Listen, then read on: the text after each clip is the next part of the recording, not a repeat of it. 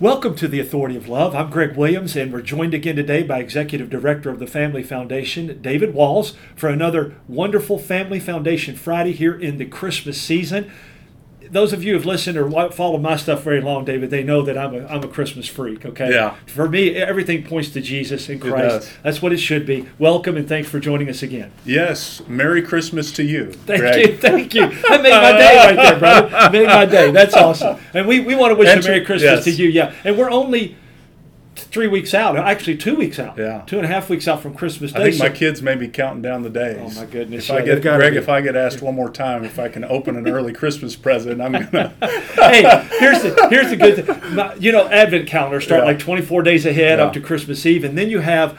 You guys may have this, and your home listeners may have this, but my mom made this little ribbon that had like 15 buttons on it, and starting on the 10th, we could go each one something like that, you know, or you put something away or peel something off and go. Man, did that ever make us more anxious? Well, and I don't want to take us too far off, but I'll just share, Greg. It really is a sweet time, you know, and I'm so thankful.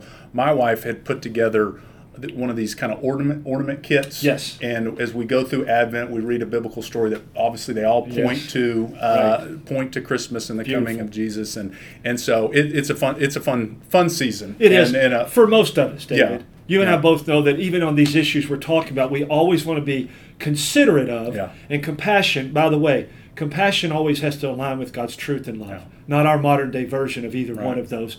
But we want to be compassionate toward those who don't enjoy. Yeah. I mean, there's been all kinds of things going on in families, and same thing with those who have dealt with abortions or LGBTQ mutilation or whatever that may be. And by the way, we're going to talk about that some today, and I'm going to start with this and pitch it to you. Okay. Elections matter. They do. What does that mean with us sitting here today, David, talking on this Friday? Well, you know, Greg, it means that, and you and I talked a little bit about this, a couple of weeks ago after the election. But obviously, with the re-election of Governor Beshear, we're seeing kind of his national platform, so to speak, grow. Obviously, a Democrat governor re-elected in a state that is supposedly Republicans won every other statewide election, and there's Republican supermajorities. So obviously, he's getting a big platform to talk about his views and perspectives.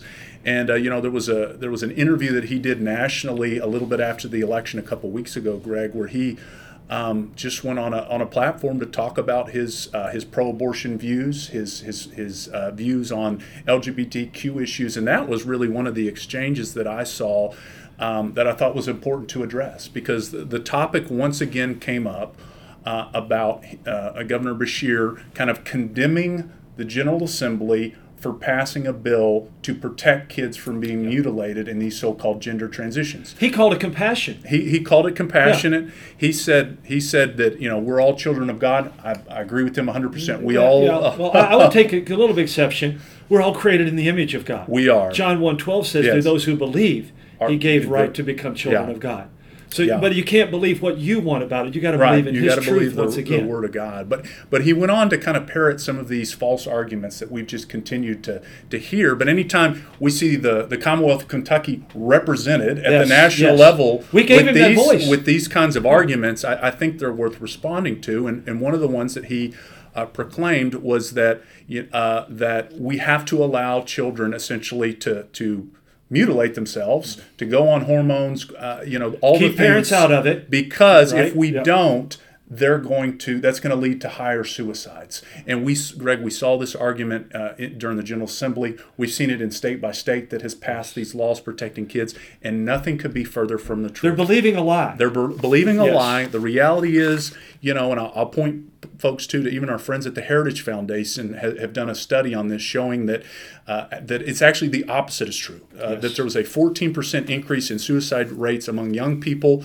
in states that allow for gender transitions without parental consent. That's right here in the U.S. In the U.S., yes, right. And of course, the really only major long-term study that was done on this topic out of Sweden showed that people who underwent so-called transgender surgeries to try to change their sex were 19 times more likely to die by suicide. 1,900%. Yes. That's what that number translates to. So the reality continues to be that the effort that we were able to help here in Kentucky, and now 20 states have passed to ban these horrific mutilating surgeries and experiments really on children is what is protecting kids. And so, but he went on, Greg, in that interview to talk some about the campaign, and he said something else. He said, we've got to get back to basic right and wrong, essentially, and we've got to get our politics back where we ask the basic question of right and wrong. I'd love it. I'd love it too. Love it. You would, yeah. Yes. But what's the question? Greg, whose standard of right and wrong are we supposed to Is use? it Governor Beshear's? Because that's what he's doing. Right. He's claiming faith and saying that's right or wrong, but it's not in line with God's word, and it's certainly not you and me, because we defer to the only one who can determine that, and that's what we've gotten away from, David, is the absolutes. Right. And God is the only one that can determine that, and he's the one who gives life. That's the abortion issue. Right. So if you mutilate it and kill it in the womb, or you mutilate it outside the womb, you are going against God's truth. In his life. And so, we love that. And which leads us to the battle for lives. What's happening? I say that we're backtracking to what we did in the 60s and 70s when I was a child, and I started reading on this later. We're backtracking and falling for the same lies and deceptions that led us to Roe. Is that a fair statement? No, I think it is. And look, Kentucky is really in a unique position. So Kentucky is a state that has, that has prohibited abortion. Our trigger law has been in effect. It has withstood the challenges. But we have seen, as you and I talked about, the governor was very effective at using the abortion issue, and particularly the topic of rape and incest exceptions, and painting our pro-life laws as being extreme, when the reality that we know is the position that says that we should be able to kill an unborn child in the womb is the extreme position. But this is where we are. And so really what we have before us, I believe, in Kentucky is, are we going to be a state that shows a path forward to continue building a culture of life that honors life, or are we going to get caught up in the idea that we need to go backwards? And that's really the debate that we're seeing. I know we may plug this a little bit earlier, but I'm excited that we have just gone to print on our most recent Kentucky Citizen, our last one of the year. Folks, he's holding it up. I'm holding it up. If you're on podcast or broadcast, but you can check that out on the video, right? You can check it out on the video, and you can also go to our website at kentuckyfamily.org. We'll be putting the articles from that, and you can subscribe.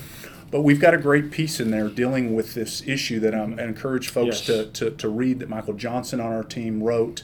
And using their own terminology. Right. Yeah.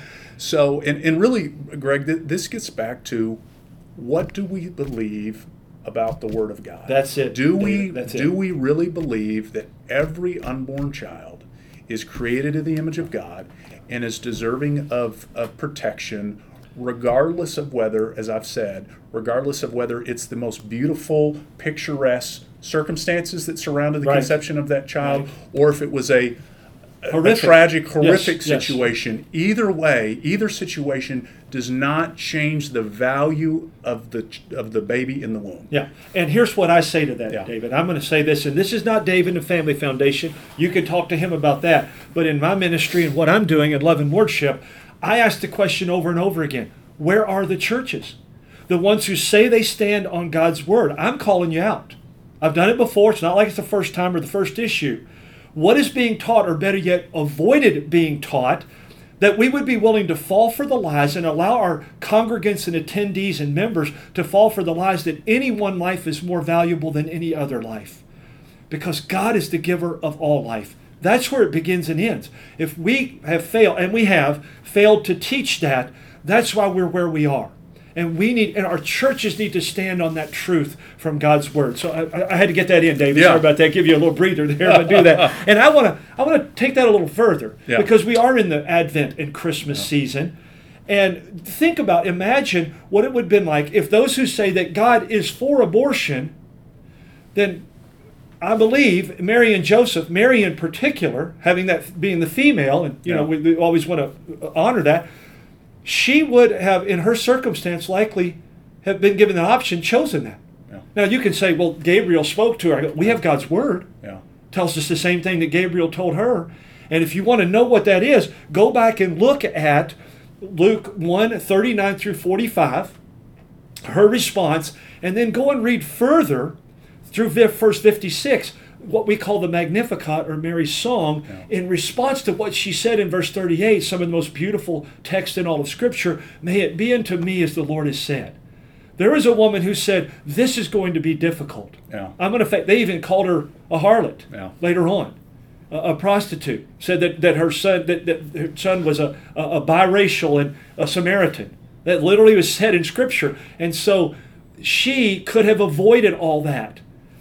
But that's not the issue. The issue is God gave life, and obviously that life, and thank Him that He did, for that's for all of us. But I had to get that in, David, because I think that's where we begin to step away from not understanding those truths and that love and that life. So we end up where we are today, falling for a lot of lies and deceptions and false compassion, not based on God's truth. Thank you, brother. I appreciate you doing that, brother. And encourage folks that is one of the most beautiful pro-life passages. There's so many. Yes. But go read that passage. It's the mother of God. It is. Jesus is God in the flesh, right? The Son of God, the Savior in the world, a baby in the womb. It's a beautiful passage and a beautiful reminder. Let me say one more thing, because I know you'll agree with this. Let me say that again. The statistics point out within the last 5 years, the last time I looked at it, 94% plus of abortions are still done for social or convenience reasons. That's not about any kind of exception. That's people just going, I don't want to have to deal with this. Right. God chose to give them life, and they're removing it. Yep. So who's right on that? Murder. Where do you stand with good and evil on murder? Because that's where God is. Amen. Yeah. And Greg, and to kind of bring it full circle, that was kind of the front page piece on our Citizen. Yes. Was some election takeaways and really a call to action for the church and for us as believers.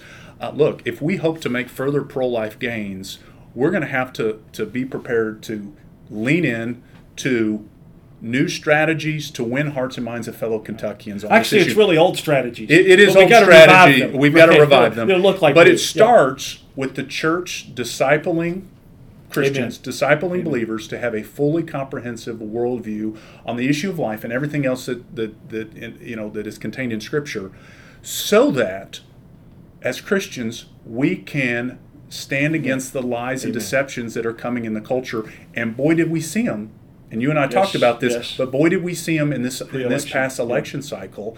And we've got to have, it's got to start with the church saying our people are equipped to withstand the lies that are swirling about, so that we can encourage our culture here in Kentucky to continue to move forward for life. And I don't know about you, David. I'll let you say this, but I welcome the challenge. I welcome the challenge from pastors, from churches, from anyone. We've got to set the record straight according to God's Word, and we've not done that. So now, having said all that, Merry Christmas, because God did come in the form of a man through Mary. And, by the way, it is the end of the year.